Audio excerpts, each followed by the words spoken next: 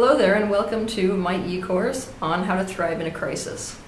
Let's just dive right into it. What exactly is a crisis? A crisis is defined as a time of extreme difficulty, trouble, or danger. Now, given that that's the case, it means that it's a time where people have to make extremely critical and difficult decisions. A crisis is something that can affect an individual, it can affect a family, a group of people, it can affect a culture, a society, a world, or even the universe at large. To give you some ideas of what crisis is, because it's a full range of things, I'm going to give you a list. A crisis can be a mental health crisis. A crisis can be an identity crisis. A crisis can happen when you have an extreme accident, when there's a time of pandemic or war. A crisis can be a natural disaster. Some other examples of a crisis. It can be being in a lawsuit. It can be a family disruption or a divorce. It can be the loss of a loved one. It can be being taken to court and being sued by someone. What I want you to understand is it can be a full range of things. It can also be positive things. What I mean by that is that most people would consider the birth of a new child to be something that's a blessing, right? Or a marriage to be something that's a blessing. But sometimes that can actually initiate a crisis. What I want you to get before we move forward is that there can be a full range, both positive and negative things, that cause a person to go into a period of crisis.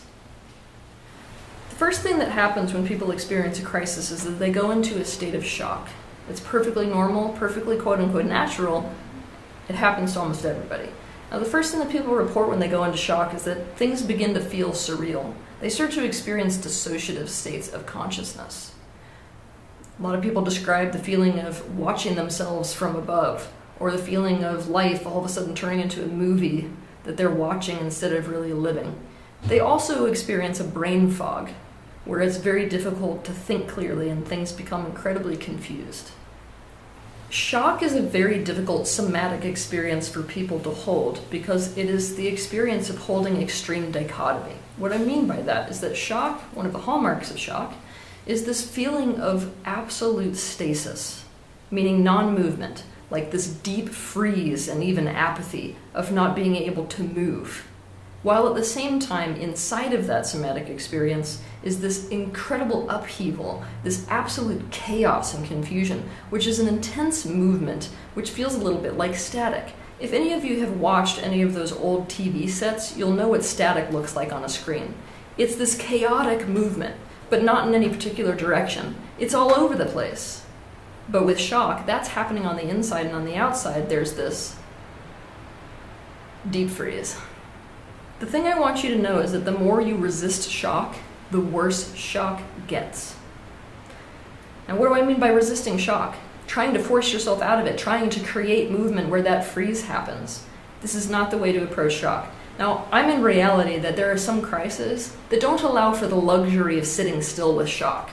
That's usually when you're in the immediate danger type of element of certain crises. You need to allow yourself to get through that, however that you need to get through that. We'll be having a conversation about that later. However, it is an absolute 100% necessity that whenever you get the opportunity, when you're in a state of shock, the way that you have to deal with that shock is by getting incredibly, incredibly still. Stillness, incredible amounts of presence and motionlessness is the way to respond to shock. The body needs an intense amount of focused presence on top of stillness in order to be able to come out of the flood of stress chemicals that are putting you in that primal fight or flight mode. When you experience a crisis or when you're in that state of shock, you're so much in the primal fight or flight mode that you have to be able to get still in order to bring yourself out of the engagement with those primal behaviors and into the engagement with higher level functioning processes. What I mean by that is that when you're in shock, or when you're in that fight or flight mode, it's not actually possible to access the executive functioning element of your brain and body. What do I mean by executive functioning? I mean things like memory retention, or even accessing your memory in order to make good choices. I mean the capacity for sound judgment. I mean the capacity to weigh out consequences, the capacity to emotionally regulate, the capacity to make an objective decision. Those types of things are not accessible when you're in a state of shock. So when you're in a state of shock, You don't need to do anything. In fact, you have to do the opposite. You need to powerfully do nothing.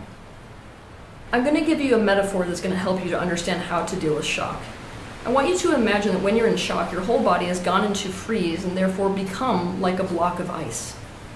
Now, when you become intensely present to yourself, when you become still and focus all of your attention on the inside to whatever movement or non-movement may be occurring within your body, it's the same as taking a high-intensity light beam and focusing it at ice.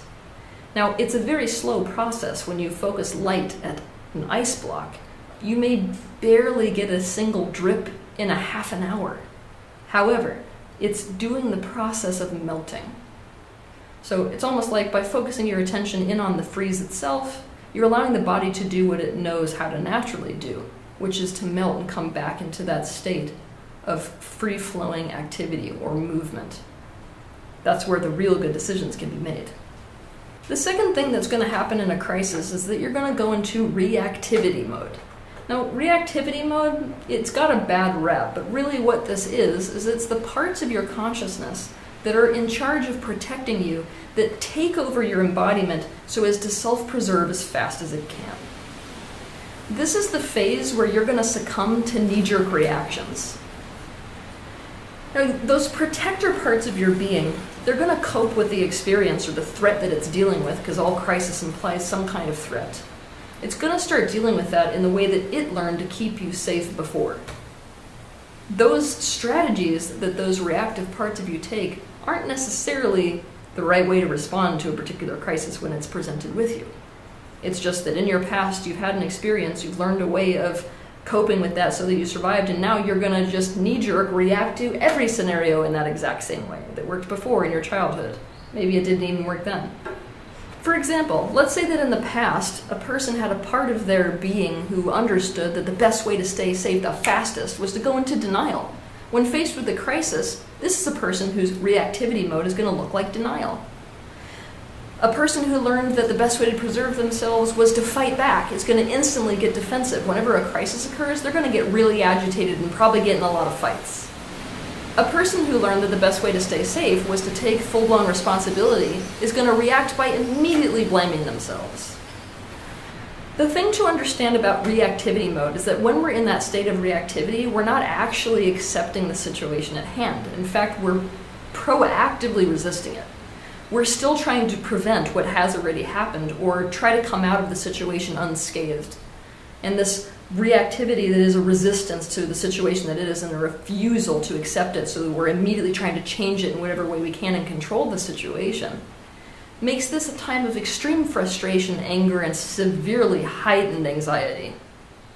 So it's really important that in the reactivity phase, the minute that you recognize that you're in that phase, you understand that the things that you're doing are being done in resistance to accepting the reality that's at hand.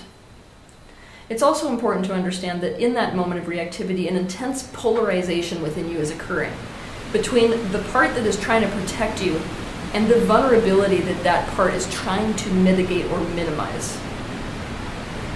If you're in that state of intense polarization, there is no possible way for you to make a sound decision. In fact, it's likely that you're going to make a decision that bulldozes one part of you. And if you bulldoze a part of you, it's not actually acting in your own best interests. It's something that's going to backfire long term. So there's no way for you to be in that state of polarization where a protector element of your consciousness has taken over your embodiment and to make a good decision that will actually benefit you in the long run, instead of become something you severely regret. The next phase that will happen when somebody experiences a crisis is what I call the searching for meaning phase. Not in a good way.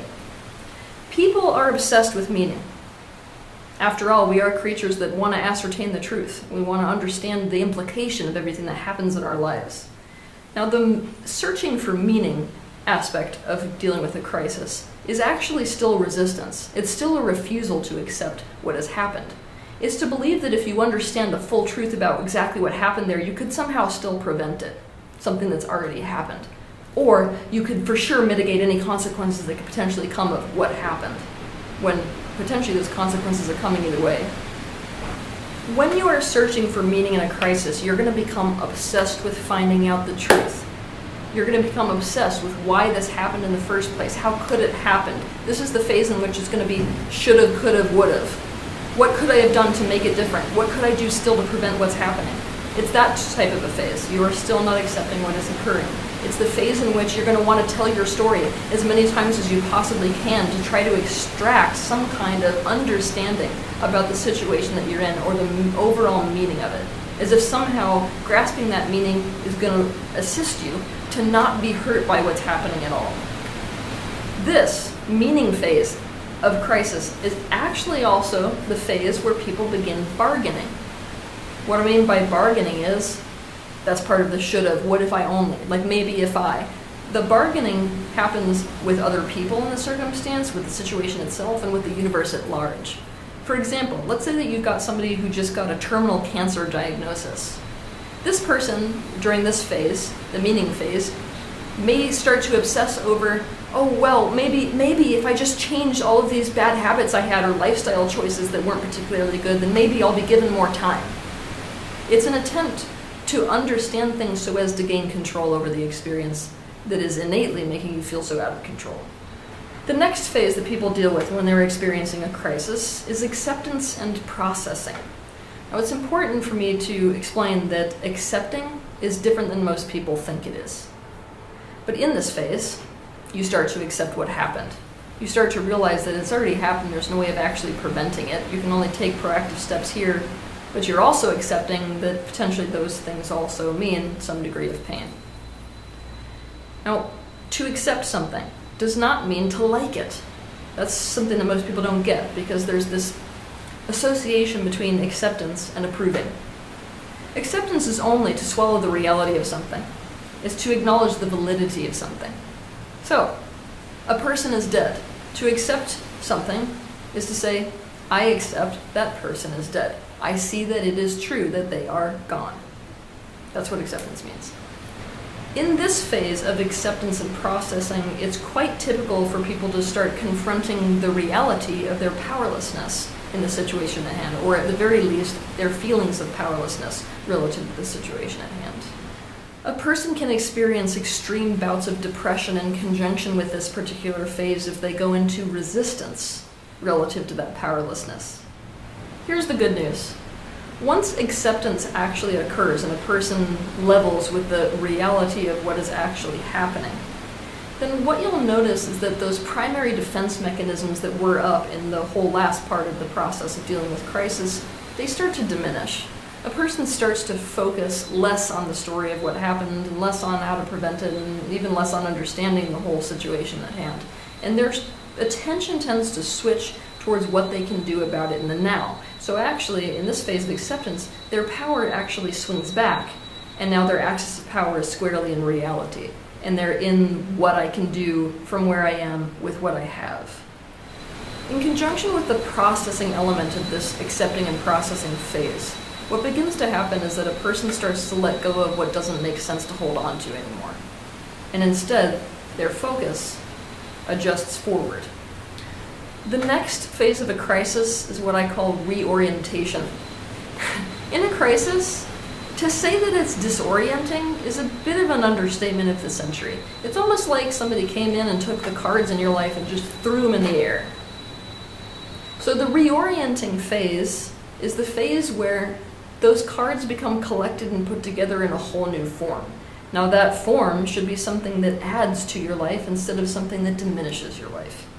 It's this reorientation phase that is perhaps the most critical and important phase for switching from the old normal to the new normal. So another way of saying this is the reorientation phase is about finding a new sense of direction, a new focus, and building a new life, or a new area of life, depending on how severe and wide-ranging the crisis may be. It's about taking those cards and deciding which ones you're going to play with now. It's about reorienting towards what you can do, the opportunities that might exist, and the new that you might be looking forward to. This is the phase that is the most fun.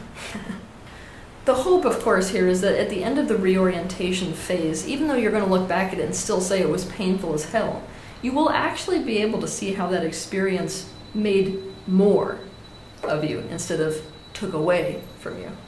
It's critical to understand these phases and also understand how to move through these phases relative to a crisis, because it's possible that if any one of these phases is resisted, that you can actually get stuck in them. For example, it's possible to get stuck in long-term shock. This is something that you see quite often in conjunction with complex post-traumatic stress disorder. It's possible for people that if they stay stuck in this resistance to the powerlessness that they feel, that they become actually stuck in depression for years as a result of a crisis that has occurred. It's also possible that if we don't let somebody really tell their story and process through that in this phase of trying to find meaning, that they will never reach a phase where they accept what has happened. What this means is that we have to face any resistance that we may have to any one of these phases in the process of healing through a crisis. And we have to confront it head on, because we could do some serious damage if we succumb to that resistance and don't allow ourselves to go through any one of these phases. I want you to imagine it like this. Imagine that you're in a building, and that building has several floors. Each one of those floors represents one of these phases of healing, and you're currently inside of an elevator. If you've got your hand on those buttons and you're like, I'm not going to floor 4, I want to go to floor 6, I'm skipping floor 4, you are going to get yourself into some serious trouble relative to healing through a crisis. Also, it's important to know what to do, assuming that you push that button and you do go to floor 4. If you have resistance to floor 4, the chances are you're going to get off on floor 4, and whatever needs to be done there, you're not actually going to do. Instead, you're going to go onto that floor and compound the damage that was already done there, which is my primary reason for doing this entire course, because I want you to understand what each of these floors entails, and when you get off onto that floor, how to deal with what you find there in a way that's going to help you to move through and thrive through the crisis, instead of compound the damage already done by one. I'm going to hit you with a hard truth, but this time it's one that's going to feel good. The truth is that nobody has to give you any information about how to survive a crisis. In fact, any information they gave you wouldn't really help. You are literally hardwired for survival. You will survive a crisis. You're biologically wired to do so. It's not even going to be a question. Now, thriving through a crisis is a completely different concept, and it's the reason I made this course. To thrive in a crisis is to take that crisis and to weave it into the tapestry of who you are, so that it adds to you instead of diminishes you. My intention for this course is to help you use whatever crisis you're facing for growth, for the creation of a life that's even better than the one that you may be leaving behind. I would love for you to join me.